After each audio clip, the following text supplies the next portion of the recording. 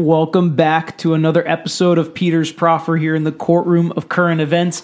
And today we're going to talk about presidential emergency declarations and what powers come along with that. So we're going to go through some things and some events that have happened in the past that have been declared presidential emergencies, what the presidents used, and what those powers allowed them to do and what they didn't allow them to do. And we'll kind of also talk about what's going on right now with the coronavirus and what Trump was talking about and some of the powers that he mentioned. And we'll talk about what they allow him to do and what other ones may fall into place. So as always, if you want to hear anything, you can reach out to us on social media at Tragos Law is our handle, or you can send me an email, petertragos@greeklaw.com.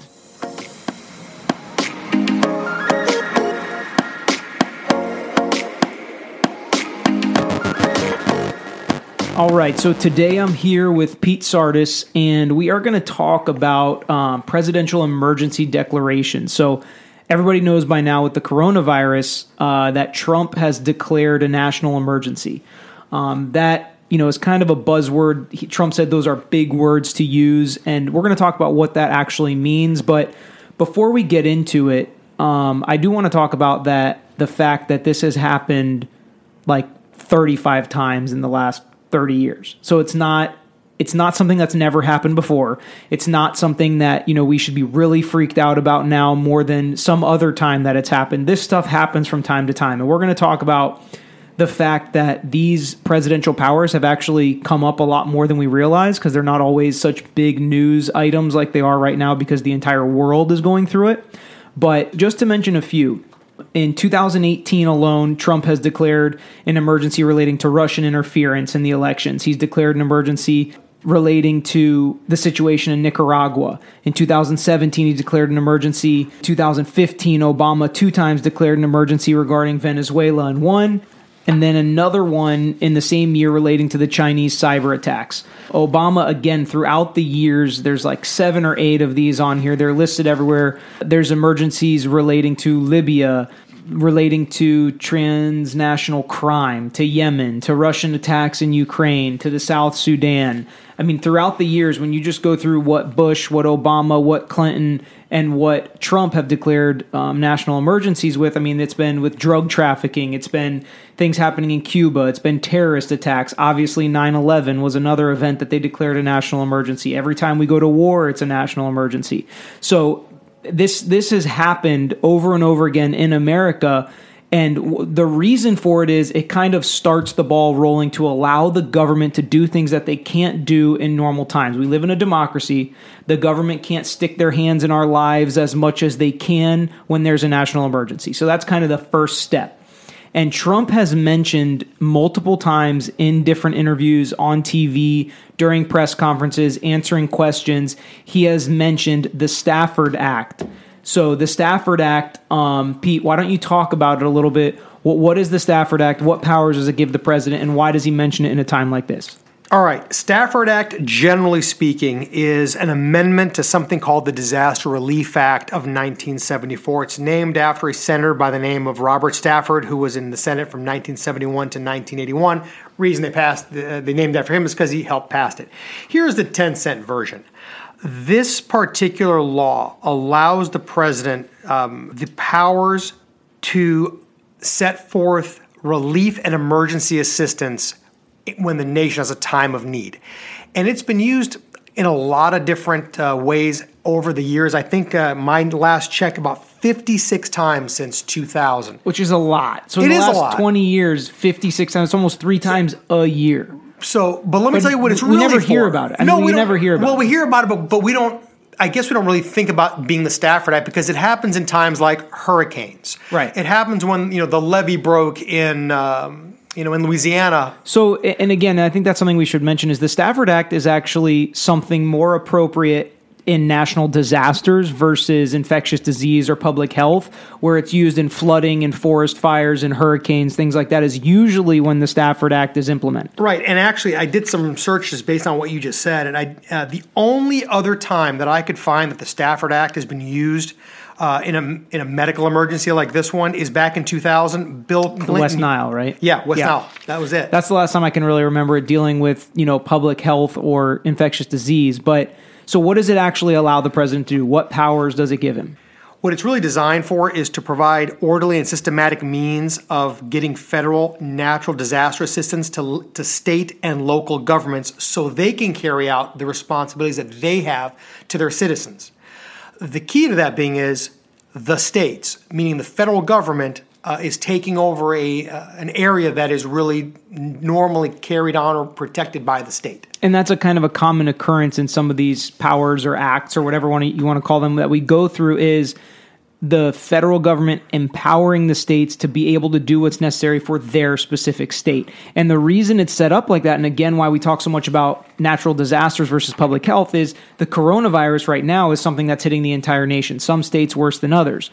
But when there's a flood or a hurricane, it's usually just one state that it's hitting, right, or two states that it's hitting, which is why the government helps those specific states in those specific instances. And one of the things you asked is, why are we implementing it in this particular set of facts for the coronavirus? And I'm not sure if this is the best way to do it, but then again, I'm not a politician. But the reality is, this particular law is designed so that if the state governors pretty much determine that they need help because their local resources cannot handle whatever is that's going on, they petition the federal government and ask the president to enact the powers of the Stafford Act so that you can send federal aid and FEMA.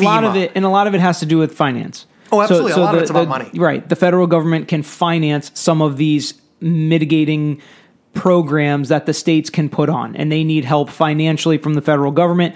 States don't usually like the federal government to put their hands in the pot that the states are supposed to handle, but in these types of situations, when they need more funding, that's when the federal government can really help. And we should also mention, it's not just natural disasters or times like this. It really is any emergency that this type of act can be enacted. It's even happened in, like I said, terrorist incidents or even mass shootings where the government has been called upon to use the Stafford Act powers. Sure, like Oklahoma City. But, you mentioned mass shootings.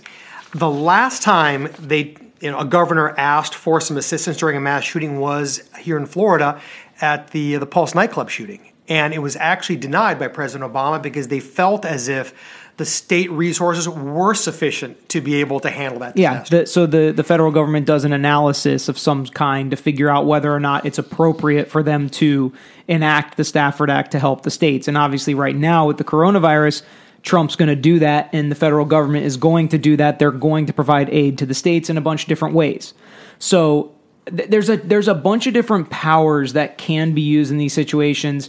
Is there anything else you want to hit on with the Stafford Act? Any specifics? Other than really, it can do everything from, evacuation proceedings all the way to traffic control. But there's one thing that actually is interesting, and I've read some articles on it, is that one of the things it can't do is give the power of the president to lock down the nation or give it a curfew. He can't do it through the Stafford Act.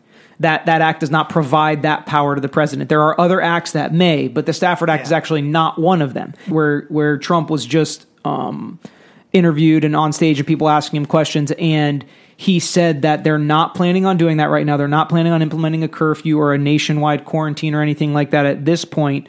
But even if they did, it would not be able to be done under the Stafford Act. One act it could be done under is the National Emergency Act, which more broadly defines an emergency and allows the president to take control of certain aspects, such as the internet.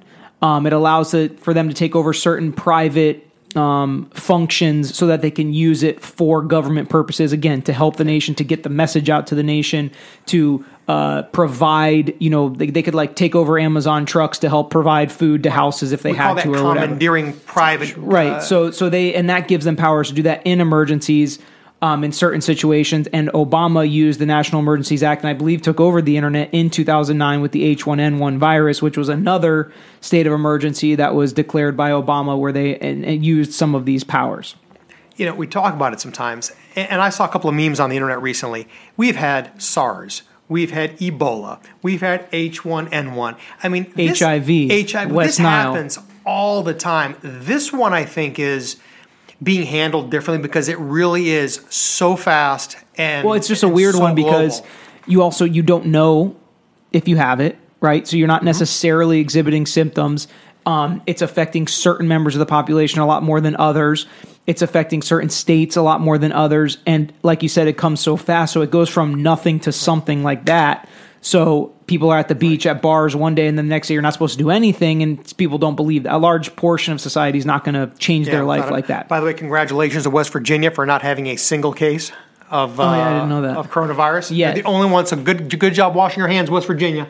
Okay, so next let's talk about another tool, I guess we'll call it, in the federal government or president's belt, which is using the National Guard in situations like this. Yeah, the National Guard has very cool cool constitutional foundations.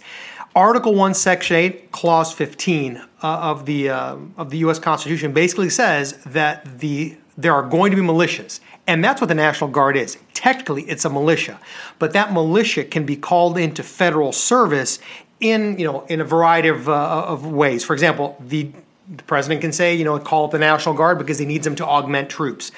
It is a partial mobilization, which is what we have right now. The National Guard in Florida, all the medical units have been mobilized, meaning that all those personnel that are also 1 weekend a month, 2 week a year soldiers, they've gotten a notification saying you are now mobilized. You are active right now. If we need you, we can set you going. And so, we've seen movies or seen it happen in wartime where they have to come and control the citizens and police the streets. That's not necessarily what they're used for in emergency situations. They are just used to provide assistance. They can be part of the disinfecting or cleaning team. They can provide transportation. They can provide meal delivery like they're doing in other countries right now. Anything, really. Right. But I think people think of the National Guard as military and militia, like you're saying, coming with their guns, enforcing a quarantine or a curfew, right? Which they could be used for that. But right now we're far away from that, and they're really more likely to be used providing transportation, providing cleaning and disinfecting, providing actual food, delivering food. Because if you think about it, if we're quarantined, how are people going to get food? And the way they're getting food is the National Guard would deliver it to your house. Yeah, actually, the National Guard, when it comes to U.S.-based deployments, 9 times out of 10, it's going to be for some humanitarian aid. Right, exactly. And I think people don't. That's not their first thought when they hear the National Guard's being deployed in the States. Anything else about the National Guard? If it matters to anybody, it's a 24-month cap. You can't utilize these soldiers for more than 24 months, and as long as the governor consents, the president has full reign and full authority over the National Guard. Okay, so another act that can be a tool for the president in these kinds of times or the federal government is the Public Health Services Act. And this allows the government to waive certain federal regulations to help get health care quicker and easier to people that need it. It was used to combat the opioid crisis. It was used in H1N1. It's been used in these kind of infectious disease or these situations. It's specific to this, not necessarily for hurricanes, for flooding, for fires, things like that. So that's why it's kind of right down the line for Corona and probably will be used. Especially if we need more, like they're saying, ventilators, ICU beds, medical personnel. This is the kind of act that they can have certain powers under as well. Right, and what's interesting is they actually have an entire area of the government which is set forth under the U.S. Public Health Services Act, which is the U.S. Public Health Service Department. And if you look at, for example, the Attorney General, the Surgeon General, if you've been watching Trump speak in the last few days, you see all these guys in uniform, and they're all in these blue uniforms, and you think they're in the Navy. They're not. If you look at their the tags on their uniforms, it says Public Health Service Administration. Yeah, so it provides a lot of specific, and these acts overlap a lot. And as you've heard, I've said H1N1 for half of them because all of these acts can be kind of implemented during any individual or multiple emergencies at one time. And then you have situations where the House and the Senate can pass bills much quicker than it usually takes for bills to become law. Like they talked about this most recent one where if you have 500 employees or more, you don't have to do paid sick leave for the amount of time that they take off, trying to let employees take off if they want to or if they just have a cough, but not to cripple certain employers so they don't have to pay the full sick leave if somebody's gone for that long, suspend kind of FMLA stuff, or deal with those regulations that normally might be something you couldn't handle as a business, now letting you handle it because they want people to stay home. They want people to quarantine if they just have a common cold that they normally would come in and work with. And Trump said today that they may be expanding that to small businesses. And so that stuff's kind of fluid. But again, it allows the House and the Senate to do things much quicker in times of an emergency than normally how long it takes with the filibusters and all the rules and the red tape that you have to go through the bureaucracy to make a law. I was going to say, think about it this way. When they're all coming together for the public good, they can accomplish whatever they want quickly. Right. If they don't agree, they can stonewall, Right. Democrats, Republicans can stonewall each other forever. Right. A lot of the bipartisan politics go out the window when we have to come together as a nation. We can get things done and everybody realizes what's important. So things are very fluid. We just want to do a podcast real quick speaking about the laws and the acts that might come into play. You might hear them during some of the interviews, during some of the conferences. So just take a listen. You'll have a little bit more knowledge about it. And if any one gets enacted, we may come talk about it some more. Things are happening fast. Trump says right now, no lockdown, but France's president just announced that they're doing a 15-day lockdown nationwide. So things can change fast. So thanks for listening to this episode. We'll try to provide more information as we get it.